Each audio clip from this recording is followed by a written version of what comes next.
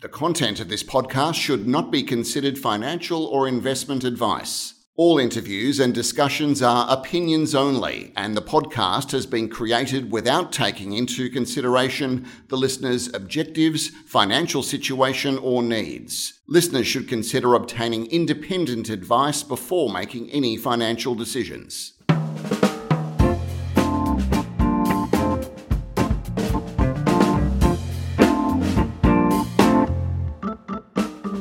G'day, this is Barry Fitzgerald, Garimpeiro columnist for Stockhead.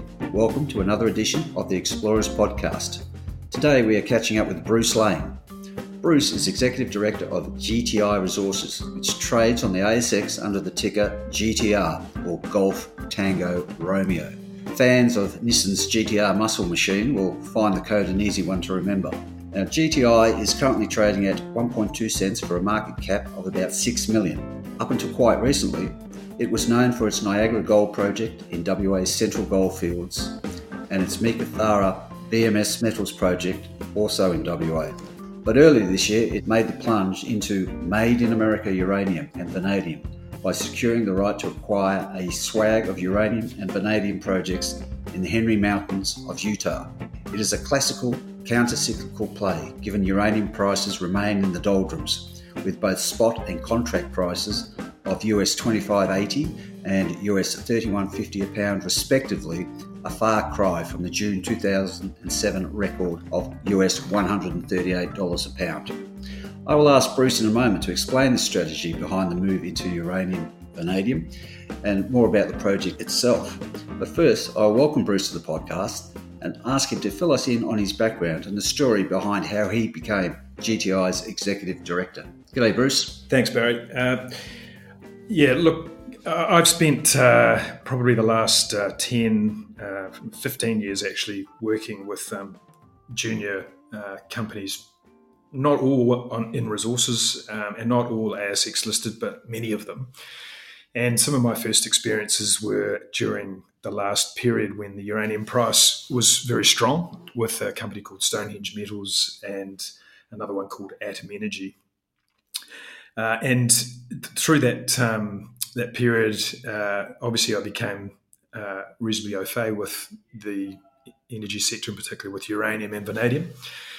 And Fukushima aside, it was quite a positive experience. And since that time, I've been looking to try and understand when exactly the uranium price might recover post-Fukushima. And I think there's been plenty said about it over the years and plenty written. And I think what we're seeing now is some very promising conditions that mean that the price of uranium may come back and maybe even go beyond a sustainable price for exploitation and extraction and processing. So that's the background, I guess the context. And at the same time, we've maintained a contact in the US, in Utah in particular, and maintained a conversation over the years and always viewed that as being a good location to search for and to exploit uranium and vanadium.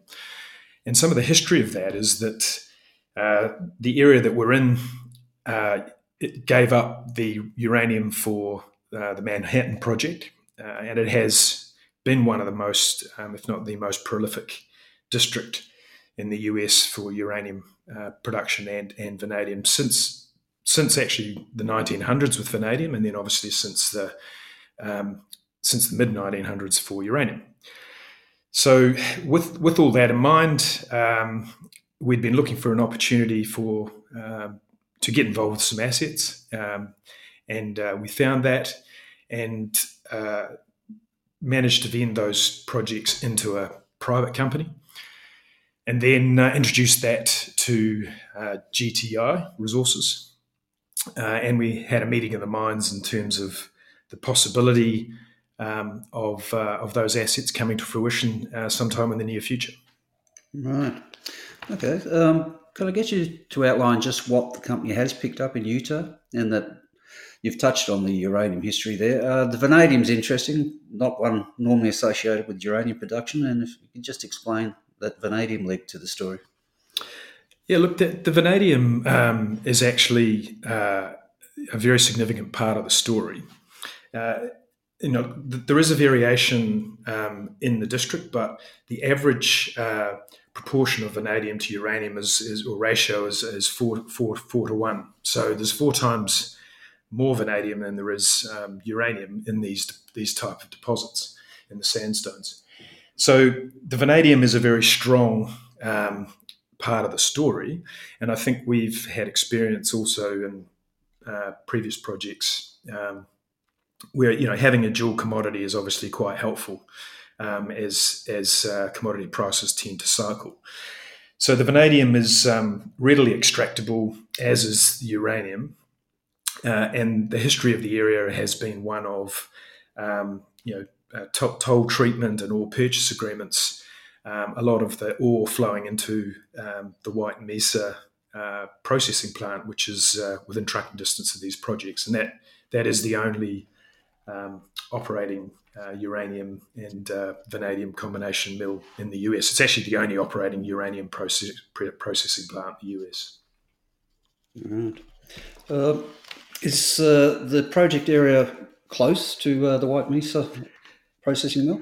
Yeah, look, it's close. I guess it's a relative term, isn't it? Close. As the crow flies, about 100 kilometres, but by road, some of the project areas could be a couple of 100 kilometres. But certainly, if you're trucking a high value ore to an existing processing plant, our view is that it should be easily viable.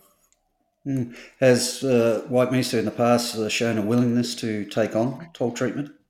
Yeah, look, they have, and albeit that the environment that they're in at the moment, there's a different management team there, and the plant is not operating at full operating capacity by any means. I think they're looking for contract prices which will support ongoing operations. So if once we get to sort of $50 or $60 a pound, which I think is sort of understood as being around the sustainable level for pricing from a producer point of view, then they would look to recontract or contract supply, start mining their own supply, obviously, of ore, but they will need, in order to get the mill up to capacity, they will need to look for additional mill feed. So that's where the relationship with Energy Fuels would come into play at the point where we had a resource. Now, was Energy Fuels one of the companies that petitioned the US government for some, quotas, some protection against the imports to encourage the return of a strong uranium production industry in the US? Yes, absolutely. They've been front and centre in those conversations with the White House. And obviously we're not privy to the detail of that. We know that the quota idea was rejected, and I think we can probably all come to our own conclusions about why foreign policy and quotas and protectionism are difficult for the US. But I think what the administration seems to be acknowledging is that that the industry, the uranium mining and processing industry, has essentially died in the US. And they're aware that leaves them somewhat exposed, and that strategically it would be advantageous for them to have the ability to mine and to process uranium domestically, not just because of the nuclear weapons side of things, but obviously about 20% of their energy comes from nuclear power, and it's not likely that that's going to change on the downside anytime soon. So they're very aware that there's an opportunity for them to reinvigorate or support the industry. So what measures are put in place is not clear yet.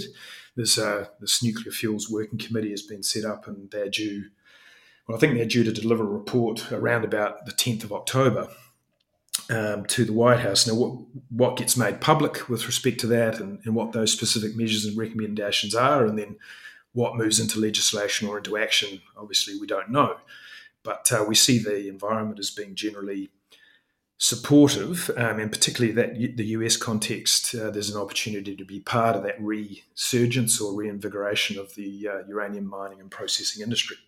Mm. There seems to be a sense at the moment that nuclear power is poised to play a key role in the battle against global carbon emissions. Are you sensing that as well? And do you see that being an important part of the price renaissance for the fuel? Yeah, look, if you look at the number of reactors being planned and constructed and due to be commissioned, that would tend to support the thesis that nuclear power is going to remain a key part of energy production and supply going forward. So, the raw facts would tend to suggest that it's not going away. And certainly, if you look at China and even the Middle East, and the US itself, from a period of time where nuclear power was considered to be a big problem, it's now being viewed as an opportunity. There's clearly still some challenges with that from a public opinion point of view. And I think politically it's patchy. Even within Australia, within each state, there's still not necessarily a convergence of thinking around nuclear power. But I think undeniably it's part of the energy mix going forward. And I think the reactor designs that are floating around now, and the approach to safety and the efficiency of nuclear power means it's kind of hard to ignore it as a possibility. And certainly if you're the Chinese, you're grabbing it with both hands and using it as part of the solution to give everyone energy going forward. Mm. Now, I imagine, given the current pricing, which is probably a third of what most people would call incentive pricing needed to develop new uranium mines of around US $60 a pound, I imagine there's plenty of prospective uranium exploration ground available around the world. In this move you guys have done, you seem to have deliberately avoided greenfields exploration, focusing on a known uranium province. Why is that? Well, look, we think, yes, you're right. I think there is a lot of uranium potential on the planet. I think what we looked at was,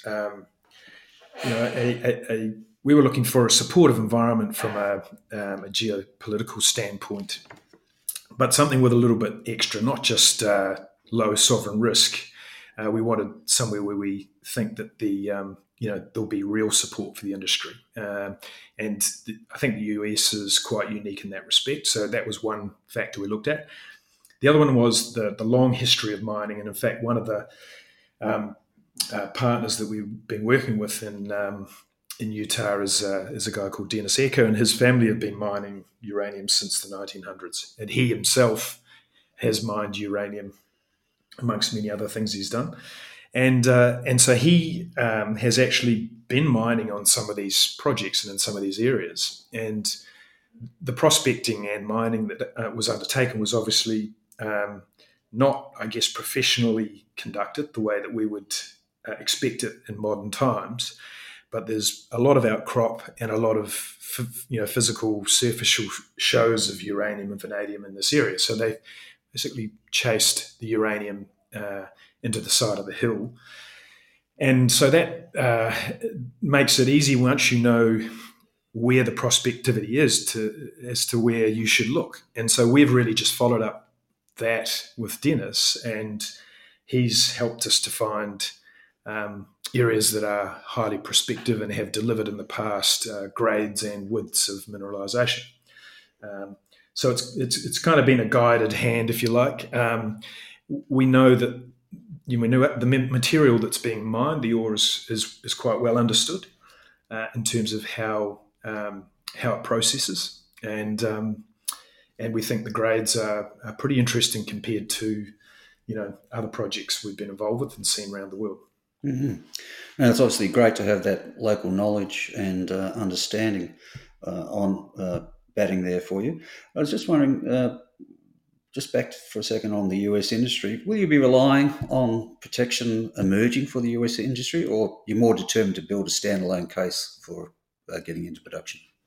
Look, I think you're always trying to build a standalone case for production.